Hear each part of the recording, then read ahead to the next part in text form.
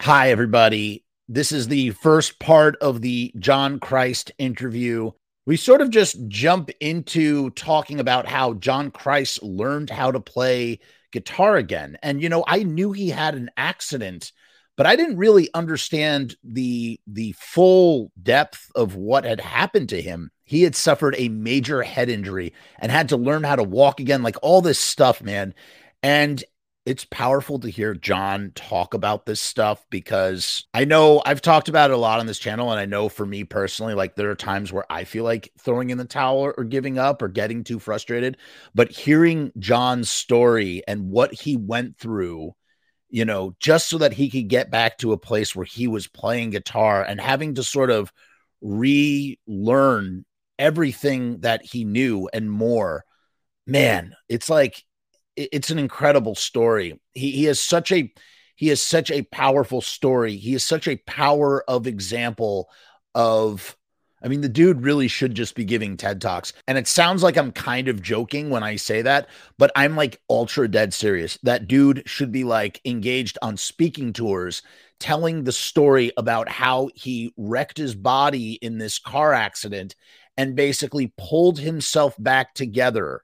You know, it's harrowing to listen to him tell it. And there were several times where I got like deeply emotional inside, and you'll see me. I don't know, maybe you won't see me because I'm wearing the glasses, but I had no idea. I had no friggin' idea. So, you know, I really hope that like John keeps doing interviews and, you know, talks about his story. And it must be hard to talk about. I really want to thank John for being so candid and open and, you know, voluntarily sharing all this stuff with me and with all of you. I also really want to thank my friend Ace Von Johnson for helping to put this all together. It was really great to have him as a co-host. I insisted on it because Ace is a huge fan of all this stuff, and he is a great guitar player who has a deep musical knowledge that I do not possess. And you'll notice there are several times where he just comes in the clutch asking the questions that I can't ask. You know, we're due for a second recording session to continue this conversation. So keep your eyes peeled for that in the future. And as always, make sure you check out the Patreon. I'm not a crowdfunding kind of guy, but it takes overhead to do some of this stuff and some of the things that I aspire to do. And I'm not the kind of guy that is really looking to crowdfund. I don't want to crowdfund. That's just not it's just not what I want to do. It's not what I want to do. I've had terrible experiences doing it. And the thing that I love about Patreon is that it allows me to offer something in exchange for your support. So please take a moment and check out the Patreon. There is a whole archive full of material that is not available on the channel publicly. I do early exclusives, secret shows, and special, you know, behind the scenes outtakes, all sorts of stuff from my personal archive, my vast archive of material. As you'll hear me say in the spiel, when you add up all of the hours and hours and hours of video or audio, I'm going to leave that in because that was kind of funny that happened. When you look at all of it added up and you realize that you're not even paying, you're paying fractions. It's fractions of pennies. Your great value. Dude, you don't know how long it took me to record this whole intro. I don't have it today. In any case, check out the Patreon. Go follow Ace Von Johnson on Twitter and Instagram, and he has a Patreon too. Check that out. And also make sure to follow John Christ on all of his social medias. He's got Instagrams and Facebooks and Twitters and whatnots. And now let's dive right in.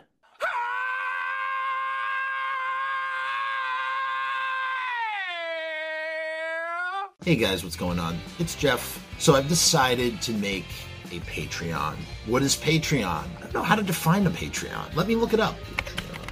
Patreon is a membership platform that makes it very easy for creators to get paid for the things that they're already creating. I want to do it full time. I want this to be my full-time job. in my efforts to make that happen, I've set up this platform. Is it going to work? Is it going to be successful? I don't know, but I would rather try and crash and burn than not try at all. The goal is to create enough passive revenue so that I can continue to do this full-time, uninterrupted. Why? Because I love to do this. I love creating content. I love making videos. I love shooting films. I love doing podcasts. In case you couldn't tell, I love to talk, and I never shut the fuck up.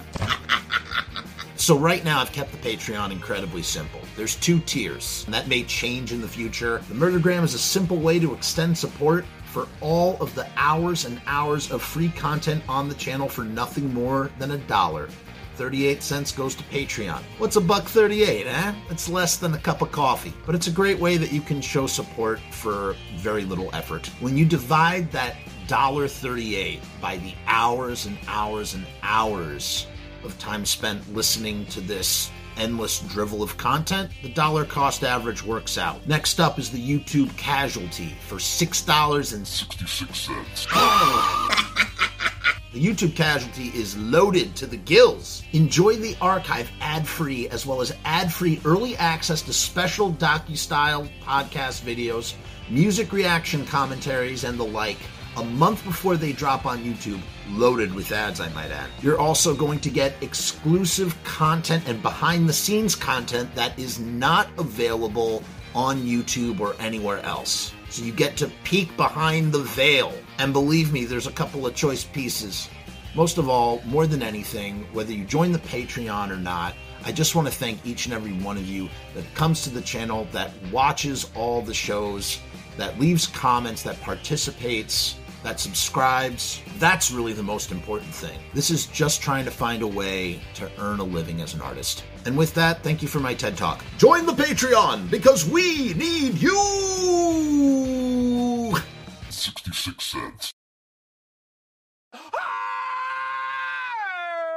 Yes. Oh, you're recording anything. It's all right. I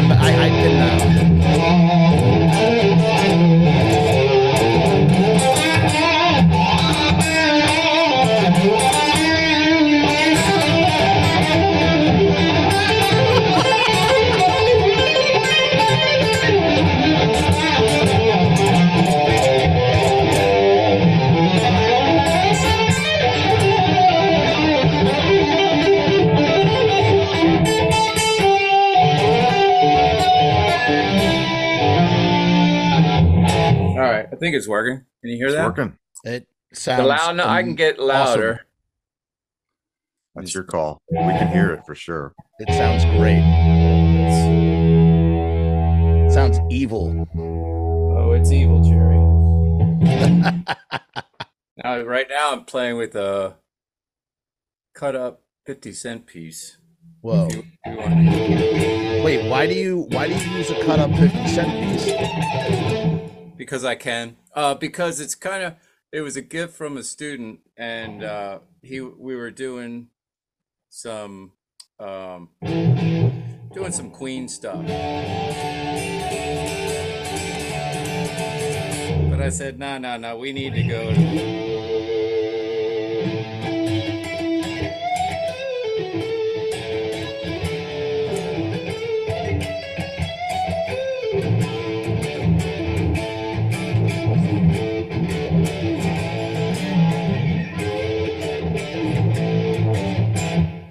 Kind of had a bite, you know.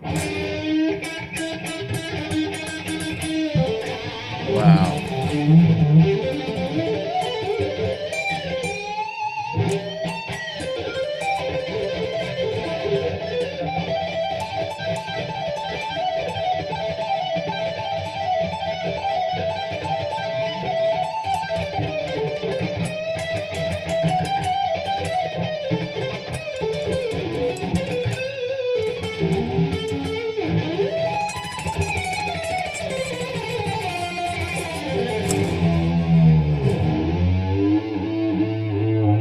Kind of works.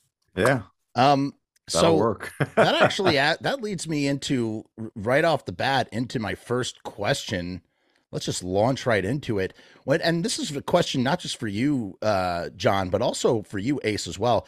Like, I realize like you really have to warm yourself up before you start playing because you just got to move your fingers around so much up and down the neck. What is that process like for you in general? Go ahead, Ace. Oh, I don't know. I think Ace is you get the IPA, you find the opener, and then you put it on the bottle top and you lift. That's kind of the warm up. Yeah. For guns, right? I mean, it's more of a Jack Daniels kind of vibe. You're right. I'm sorry. Wrong group. I don't do a whole lot of warm up stuff. If I have time, I'll sit down and maybe just do a couple things up and down the neck, like little chromatic runs. Sort of, I don't know what the proper terminology would be. John would definitely know better than I would, but just sort of like Z patterns, like across the, like 1, 2, 3, 4, 2, 3, 4, 5, 3, 4, 5, 6, et cetera, et cetera. Yeah. And just do some vibrato-y stuff. And I don't put a lot of thought into it, maybe 5 minutes at most, and then and then hit the deck. And here's the thing, there is no right way or wrong way. Sure. One of my biggest caveats is that I tend to over prepare, over practice, over warm up. And the problem with that is you get out on stage and you've already used your freshest stuff. So if I can keep it to purely drills, what I had to do when I go before a gig or whatever, I warm up with completely different music. Like I'll do all classical and no rock and roll. Yeah. So when I hit the stage,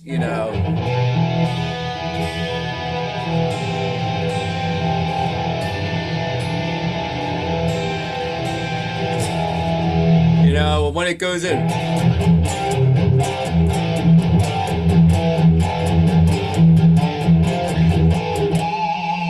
I'm just like, I'm in it. If I do too much of the songs before, I had a piano teacher said, do not practice the day of your lesson. Yeah, agreed. It'll ruin your lesson. Warm up, do your stuff, and what he's talking about is, he's talking about these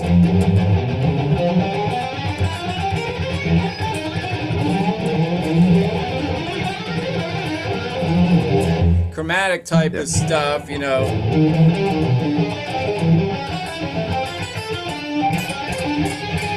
all that kind of stuff is great, to get your hands going, and just to get them synced together.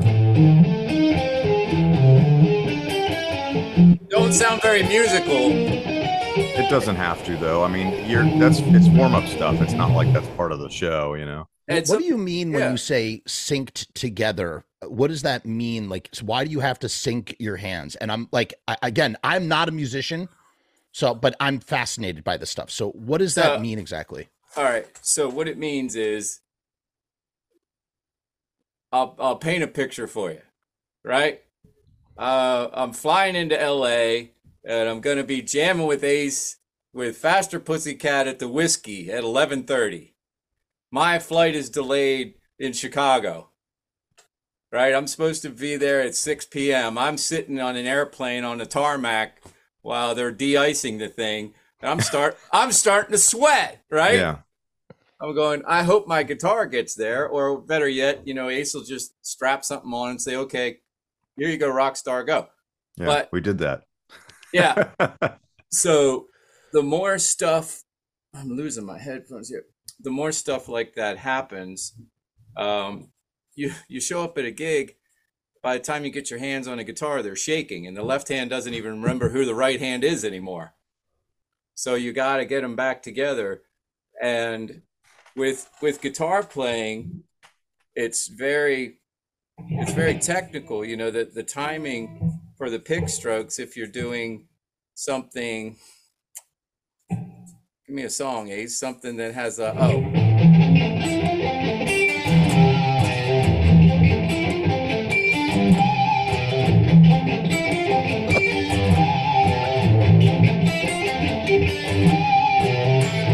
right?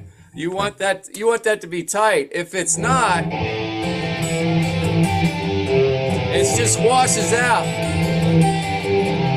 right? So you want everything to be synced, and when you're doing, it's different if it's sloppy. You lose your definition. Yeah. And you don't want to start with your hardest stuff because you're not going to go right into like.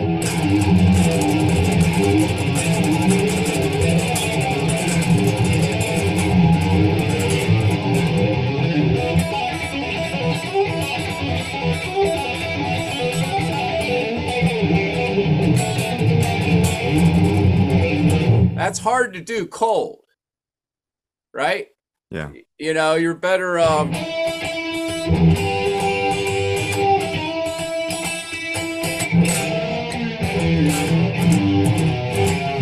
can kind of groove it and get it.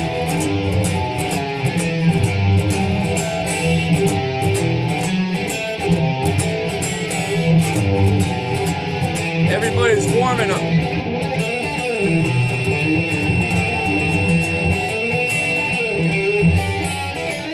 Right? You just kind of slide around. And the thing is, when you go on stage, everything's exaggerated. You're playing much harder. When I'm sitting here and I'm relaxing, right? That's nice. Sorry, you're hearing my driveway alarms going off. Oh, okay. I was like, where's the beeping coming from?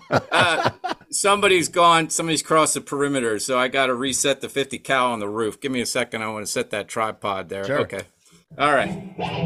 I'm just kidding. I figured. I don't have a 50 cal on the roof, as far as you know. Yeah, that's a fuck around and find out kind of thing. Yeah. So there's certain type of techniques that, you know, when we're playing blues, right? You know.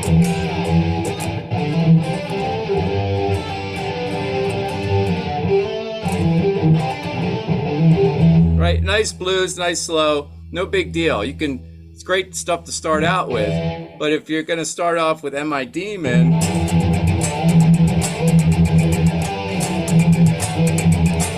just look at the right hand. Does this for 5.5 minutes.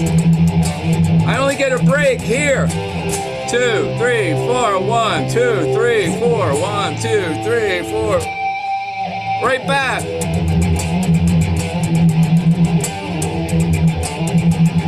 It's just going on all day long, right? You'll tighten up and cramp up, and that's the worst feeling in the world. So the other thing is what happens with guitar overuse, if you strain the tendons because the larger muscles are already cramping and you have to use the smaller ones, they'll work as hard as they can till they can't work. And then the tendons start to take over to compensate. As soon as you fire up your tendons, you're sore for 2 months and your elbows are in ice bags after every show. It's not fun. Yeah. You know, it's bad enough we come off stage, we got to have ice packs on our neck and back and all that geezer stuff. But if our wrists and forearms get sore, then we're in trouble. Yeah. Now, you know, what I'm amazed by watching you play right now, you had to sort of like reteach yourself how to play guitar from what I've read in interviews, correct? You sort of had to like relearn. Can you, I mean, generally that's something you would talk about at the end of an interview or something, but since we're here and you're talking about this stuff, can you explain what some of your process was like? Because I'm in such awe of watching you do this, and I don't want to explain it for you. You can, but I'm seeing what you're doing, and I'm like amazed that you can do the thing that you taught yourself how to do. If you could explain. So, you know, what I tell people now is it was actually a blessing that I had to learn how to do it again because I finally learned it right. You know, the first time I did it the way we all do with records and cassette tapes back in the time, and I had a Montgomery Ward's cassette tape, and if I jammed a screwdriver between the play and fast forward button, it would slow it down like a third, right? But I took lessons as a kid, classical and then rock and all that fun stuff. But what you're talking specifically is after the accident, everything changed. It's not the most pleasant conversation, but I think it's important because it gave me now when I meet people and I teach students, I get them from age 5 to age 85. So from a 5-year-old that doesn't have the strength to even fret one string Yeah. to somebody in their 60s, 70s, and 80s with arthritis that can't stretch a finger even a fret apart. They can't do that. They can't split their fingers apart. So you have to rewrite the rule book for them. Now, what happened to me was that the nerves that control um, your pinky and your ring finger were smashed. So there was no signal going to these. And these 3 fingers are all crushed. So they've all got pins. I got like 9 screws or something in them. And essentially, except for my thumb and my index finger, for a year, that there was nothing. That was it. And they're like, maybe harmonica's better for you. Oh. Fuck. So, and I can remember, they weren't concerned about my hand because I broke my back, and that was the primary concern. I had to be on my back for weeks and weeks and weeks, and then they construct these great braces that basically stand you up. But I was grateful because of the people in the hospital beds next to me. Some of them were never going to walk again. And I had to learn how to walk again, but I knew I would. Yeah. So when it came to guitar, I wasn't even, I that was so far in the future. And it was ironic during the time that the accident happened. I was working on a book for Cherry Lane Music called Shortcuts in the Practice Zone, and the content was done. I just hadn't recorded the examples yet.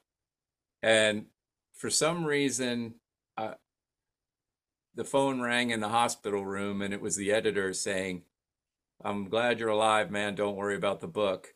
That was one of my first memories of waking up. I'm like, "What book?" Yeah. Wow. What year was this, John?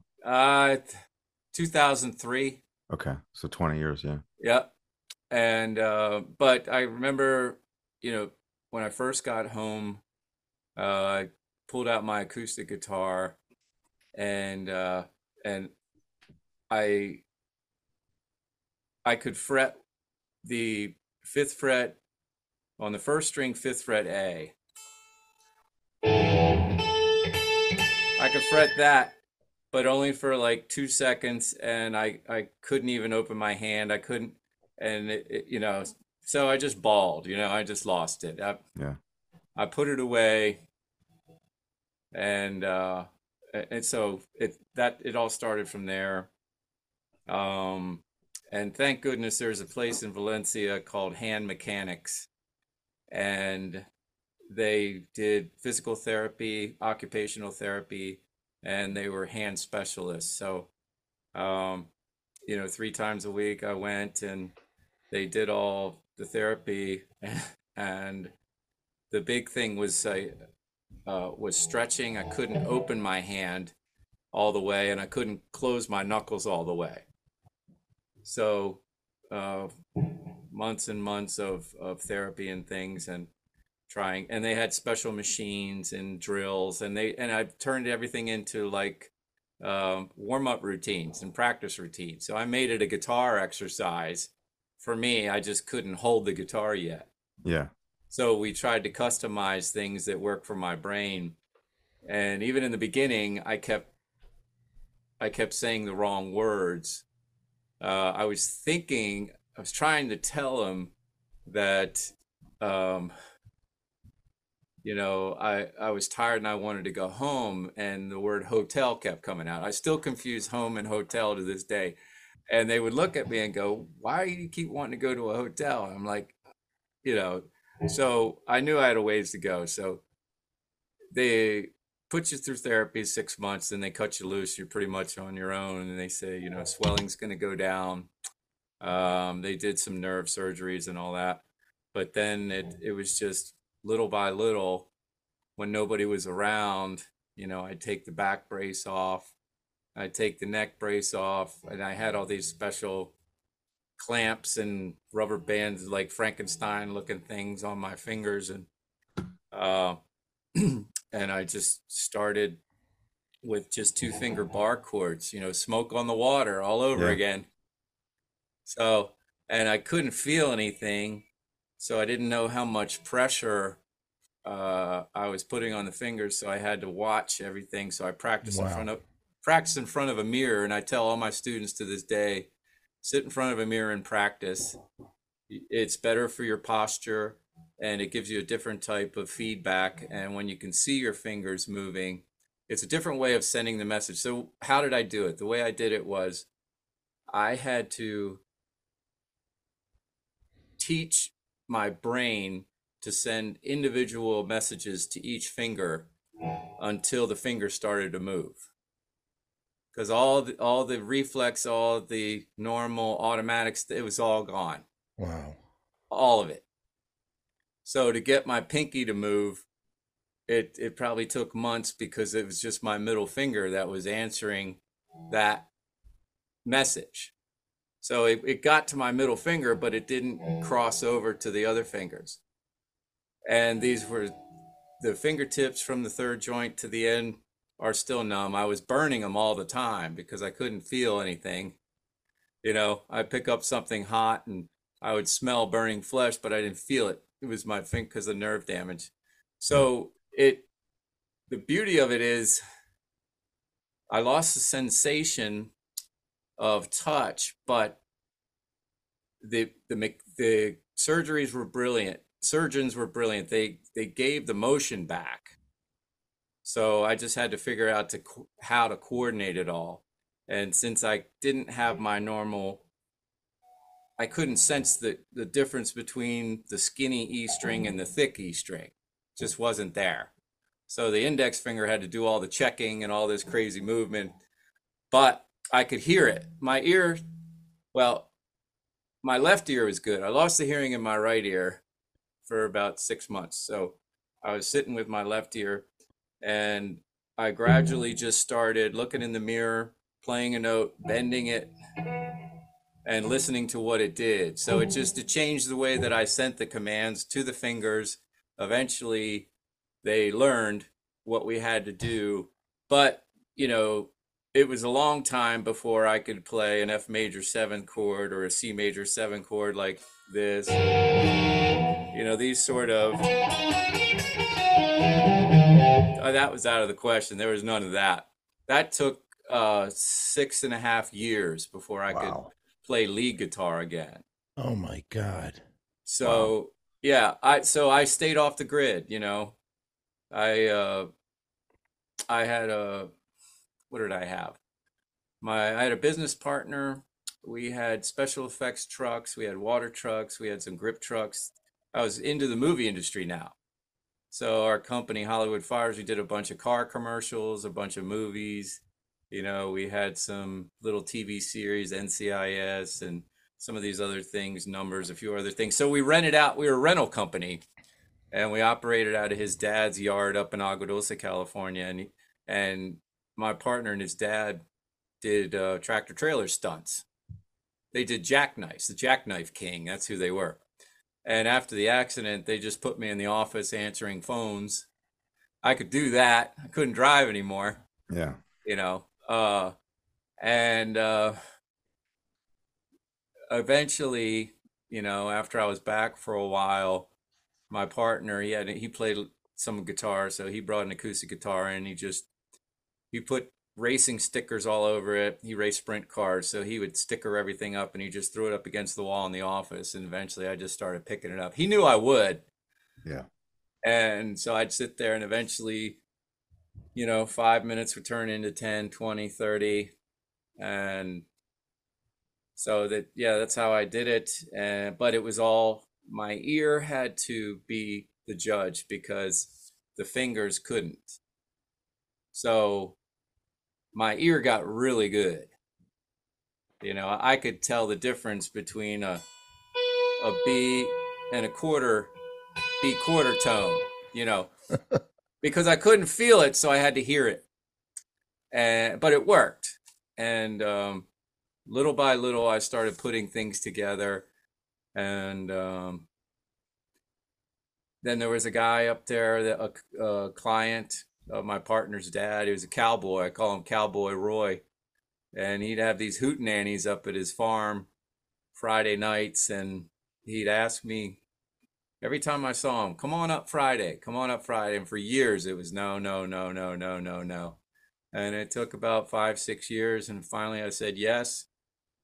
And I went up there and did a little picking, a little grinning. Everybody was real friendly. And it started coming back. Eventually, I got the Strat out because I got an SRV Strat with mile high action with 13s on it, which are thicker than my acoustic. Ugh, brutal. so to be able to play, I decided the only way I'm going to get my way back is if I can play all of the Danzig solos and all the Stevie Ray Vaughan stuff on acoustic guitar. If I can do it on acoustic guitar, I can do it on anything. Wow. And it was very painful, but it was just like when you go up to play baseball or softball and you put the big steel donut on the bat and you swing it. And then you take it off and you can swing the bat that much faster. Weight training. Yeah, but I wouldn't take the donut off the bat. I would go up to the plate with the donut on it. Yeah. And force myself to hit the ball anyway. Even if it didn't go very far, next week I'd still have that donut on and it would go a little bit further. So it took years of that. And then there would be little spurts. I'd have a surgery and I'd get a little bit more feeling back. And, so it gave me hope. It kept me in there. And my family and friends, I just said, don't say anything. And eventually that turned into, we go to a bar and there'd be a band on stage. It's somebody I knew. And one of my buddies would be a jerk and say, guess who's sitting at the bar? I wasn't drinking alcohol, but they're like, just guess who's sitting at the bar? And then somebody, all of a sudden I hear, and people would be pushing me up on the stage, but I couldn't do it. I couldn't play Mother. It took a long time to be able to play that one again. That must have been, I can't even imagine how difficult that must have been to feel the push and the pull of all of that at the same time and knowing what's right for you versus what everybody wants of you. I'll tell you what hurt worse. And it's funny because you'll laugh at my perspective, but what really pissed me off was all these bands that had opened up for Danzig. Soundgarden's now getting huge. White Zombie, Rob Zombie's getting massive. Marilyn Manson's getting massive. Korn, all these groups are blowing up, and I'm like, I remember when they were sitting on the stage, playing with my guitars. Yeah. And now they're like massive. So, but you accept, you feel it. It hurts, right? Because you want to be out there because you're like, but you can't. And you don't know if you're ever going to get there again. And then you're like, well, it doesn't matter because all the people that like Danzig when I was in it, they've all moved on. They've all forgotten about me. So I'll just stay off the radar and have my little company and practice with my little cowboy friends and hopefully get better. I hate to interject, but that's completely not true. Everybody always, we're friends. Yeah, but you're right. As you're a right. fan, even going back to the late 90s as a kid, I was like, man, where's JC? So nobody forgot about you, just to clarify. I appreciate that. I'm just, like I said, it was from when you're in your own head. Of course. And you remember when you were at your peak and you're like, you're at the bottom of the mountain again, looking up going, oh man, can I do it? And even if I do it, will anybody care when I get there? Yeah. So that was, the mental challenge was equal or greater than the physical challenge. The physical challenge was pain. Of course. But pain is just a way of measuring things and your body telling you, okay, where the issues are, right? we can all, pain is a good thing. I'm not afraid of pain. But the mental, emotional, the doubt, the knowing your own worth and value, because you had to be a bit, not a perfectionist, but strive to be a perfectionist to drive yourself to get to that level the first time. Sure. So it's like this constant mind game of talking yourself out of the negative and back into the positive, and hoping that you fall somewhere in between.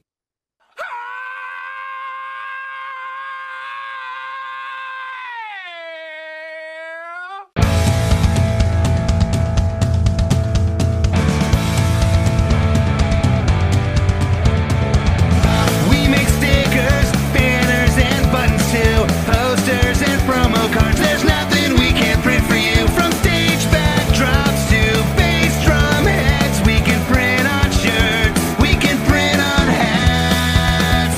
We can print on pants. Cheap prices and high quality. Quick turnaround times and free shipping. We also offer free artwork support. Great customer service and so much more. RiotStickers.com. Riot Stickers, we are the bomb. RiotStickers.com. Riot Stickers, we are the bomb. RiotStickers.com. Riot Stickers, we are the bomb. RiotStickers.com. Riot Stickers, we are the bomb.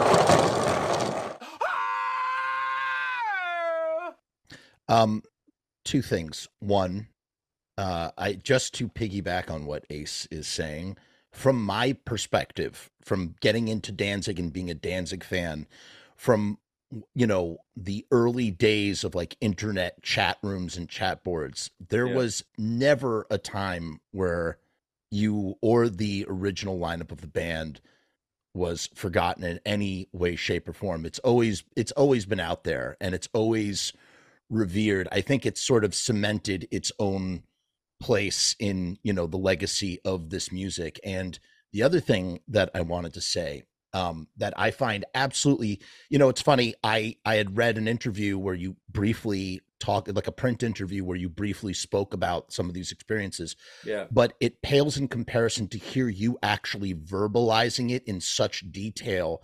And it's such a powerful story of not giving up. And what I want to ask you next, or what I'm curious to know is, and maybe you don't know this at the time as you're going through it, but when you reflect back almost 20 years now, Yeah. what in your, if you can answer this question, maybe you can't, maybe you don't know, or maybe you don't know consciously, maybe you know subconsciously, what kept you going? What kept the drive? Because the idea of seeing your hands, going through this traumatic experience, you see the state of your hands, the state of your abilities after, being on MTV and touring around the world, and being one of the most revered metal players ever in the history of the genre. And to get back to this, or to get to this place where you literally have to start over, did you know consciously at the time that you just had to do this? What was driving you? No, I was broken. Um, the physical work was just part of, you have to try and get better. If you don't move it, you will lose it. So if you sit there and do nothing, you're never going to get anywhere. If you push as hard as you can, there's a chance that you might get somewhere, but you'll never be where you were. And then, I dropped out of the music scene. I had different friends. I'd gotten married. I got engaged when I was in the hospital, and before after, in between surgeries, basically. So guys out there, when you're medicated on morphine, do not propose in a hospital. It seems like a great idea at the time because you're happy to be alive, but it's not going to resolve anything. But but I digress. Note to self. So the thing was, I understand what you're saying. Man, you must have been driven to do this. I'm going to get back out. No, that wasn't it at all. It was almost the opposite, trying to come to terms with that's never going to happen. What am I going to do now? Yeah. You know, But I just mean, I'm sorry to interject. I mean, in the sense, from what it seems, the observation of hearing your story, yeah, it seems like it's almost like a primal instinct that you had to. Yeah, sorry. Go ahead. So so this is what you're asking. So I know exactly what you're asking. So the answer to the question is, I didn't do it. The music did it. The music, you know, my ear was trained, you know, from a very early age. I came from a family of musicians. My dad was a trumpet player in a big jazz band, right? So I've been around music my whole life. And so my ear was sophisticated. And it still worked.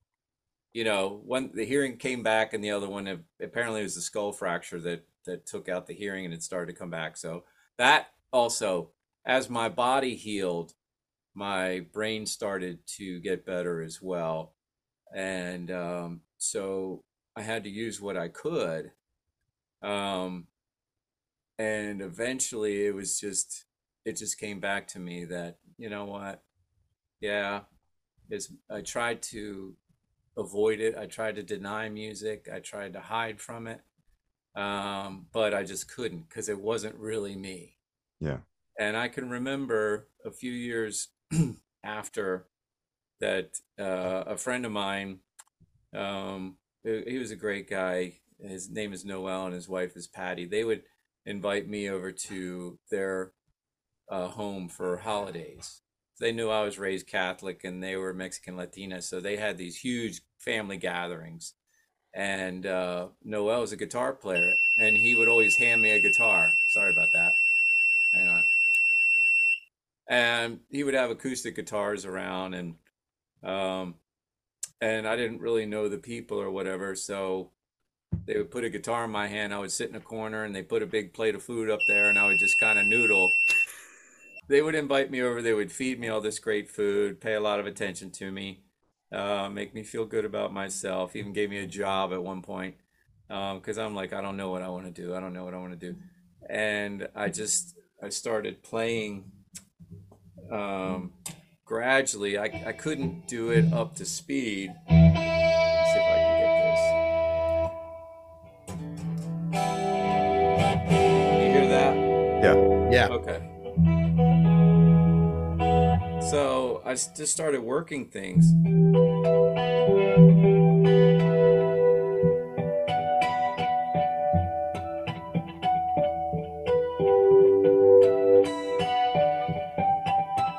So my right hand started working first. And so it wasn't all crushed up and damaged. So it could do its thing. And with help and therapy and my friends saying, just don't try too much, just go slow. And I started playing some of the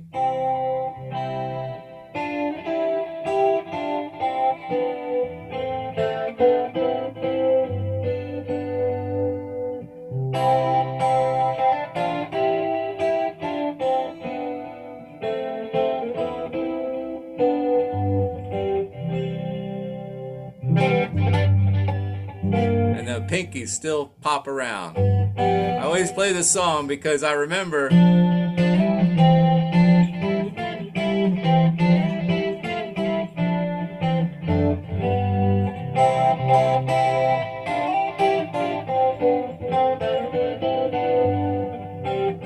I was like, yeah, Beethoven went deaf, you know, right? Now, Yeah. I'm just saying, so little melodies I started playing, and you know, the music they liked was different, but we found a common ground. So I started going to parties, you know, playing for my dinner at holidays, at Singing for Easter and supper. Christmas, Yeah. yep, and all We've that all kind been of there. stuff. And then I did start drinking. You know, my marriage started falling apart, and I just self-medicated. And the only thing that kept me from going over the edge was the guitar. And so I started forcing myself to play it more and more and more. And the rubber band clamps, I just kept cranking them tighter and tighter and tighter. And just like, enduring way more than the doctors wanted me to. But I was like, I got it. I got it. And it still, confidence took years to come back. But I learned that, especially for older students that still want to get to a higher level, but their bodies aren't cooperating. Our ears are so sophisticated since we've been listening to music since the time we were a child. There are arguments that even before we were born, we were listening to music. So we have this sophistication in our ear. And if we can harness the patience to let that ear guide our hands until they discover and put the pieces together, that one note at a time, one mental message at a time, and millions of mistakes and failed attempts later, it is possible to come back. That's my message. That is, Wow. that is, I just, first of all, thank you for sharing that with us. And, that is really powerful and needs to be a separate video of its own from this, just how John Christ taught himself how to play guitar again. And, that's the other thing too, is like, obviously there were a lot of people that helped you, Yeah. but the other observation that I have from listening to your story, and we'll move on, let's move on into, we have much to cover. Right. We're going to hop in the time machine in a second, but the last observation is that, that you had a lot of support and you had a lot of, medical help, and, doctors are doing the surgeon stuff, but there was really only one person that could teach you how to play guitar again. And that was you. Yeah. You taught yourself how to do that, Right. Yes, definitely a story of I almost said perspiration, of perseverance. Well, let me tell you, Yeah. the perspiration was there.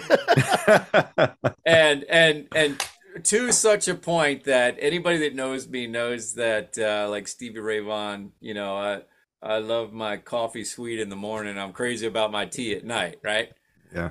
So on the weekends, or when I wasn't working, it was, like Dave Grohl said, fresh pot, make a fresh pot. bonus cup. And and I'd be sitting there in these, sloppy old shorts or gym outfit and everything, and a guitar going from one to the next. Yes. And sweating after hour. You get so into it. When you actually hit a zone and you realize that you're making progress, you're so worried that it's going to be taken away from you, that you're going to lose it, that you don't want to stop. Yeah. And it doesn't matter how badly you smell, or how much, when the last time you ate or went to the bathroom. When you can get to the point where none of that gets in, then you're finally getting to the point where, wax on, wax off. You're exhausted. Now we go to work. Yeah. Right? Because as guitar players, we've cataloged thousands, tens of thousands of little licks and little patterns and little scales and little phrases, right? Because our ears are sophisticated too. But for us to be great, you have to have a massive vocabulary of chops. Of course. And the problem is those patterns and chops can get in the way of our own creativity and progress, because we get so obsessed with the absolute perfect execution of those. And, some people, okay, if I do it 3 times, great, that's good, I'll move on. Well, then they're Rigid idiots. dogma. Yeah, then they're idiots like me that have a big jar of 100 guitar picks over here and an empty one, and I'm not moving on from this lick until that one's full and this one's empty. Mm. But and that's too much a lot of times. So modulation, moderation, and dogged persistence. Just like that, is that a beautiful pit bull in the background there? Yeah. That when they grab onto something, they don't want to let go. and when finally I realized that, it wasn't about, I'm going to come back and be a rock star and blah, blah, blah, blah, blah. It was, I'm quietly going to do this just to frickin' prove it to myself that I can. And because I want to, for me. Yeah. Up until that point in my life, everything had been for somebody else. And I did not know until much later that by living for other people and their desires, I thought there was value in it, but all it really ended up doing was it gave me a place to put time and energy and effectively avoid doing the work on myself. And so that we get off deep. That went a little bit deep there, but No. It's never deep enough. That was beautiful. Thank you for that. It was great. yeah. So I realized, whether it was guitar, whether it was sports, whether it was weight training, whether it was, the horrible hobby that rock stars have on the road of sport dating, and we even couple up with partners that we think we can help, and that makes us feel better about ourselves because we're helping them, and we get attention for it when really it's just a distraction to not do the real work. Codependency. And then we can blame the world for our troubles and be the victim. It has nothing to do with us. Yeah. It's all being done to us.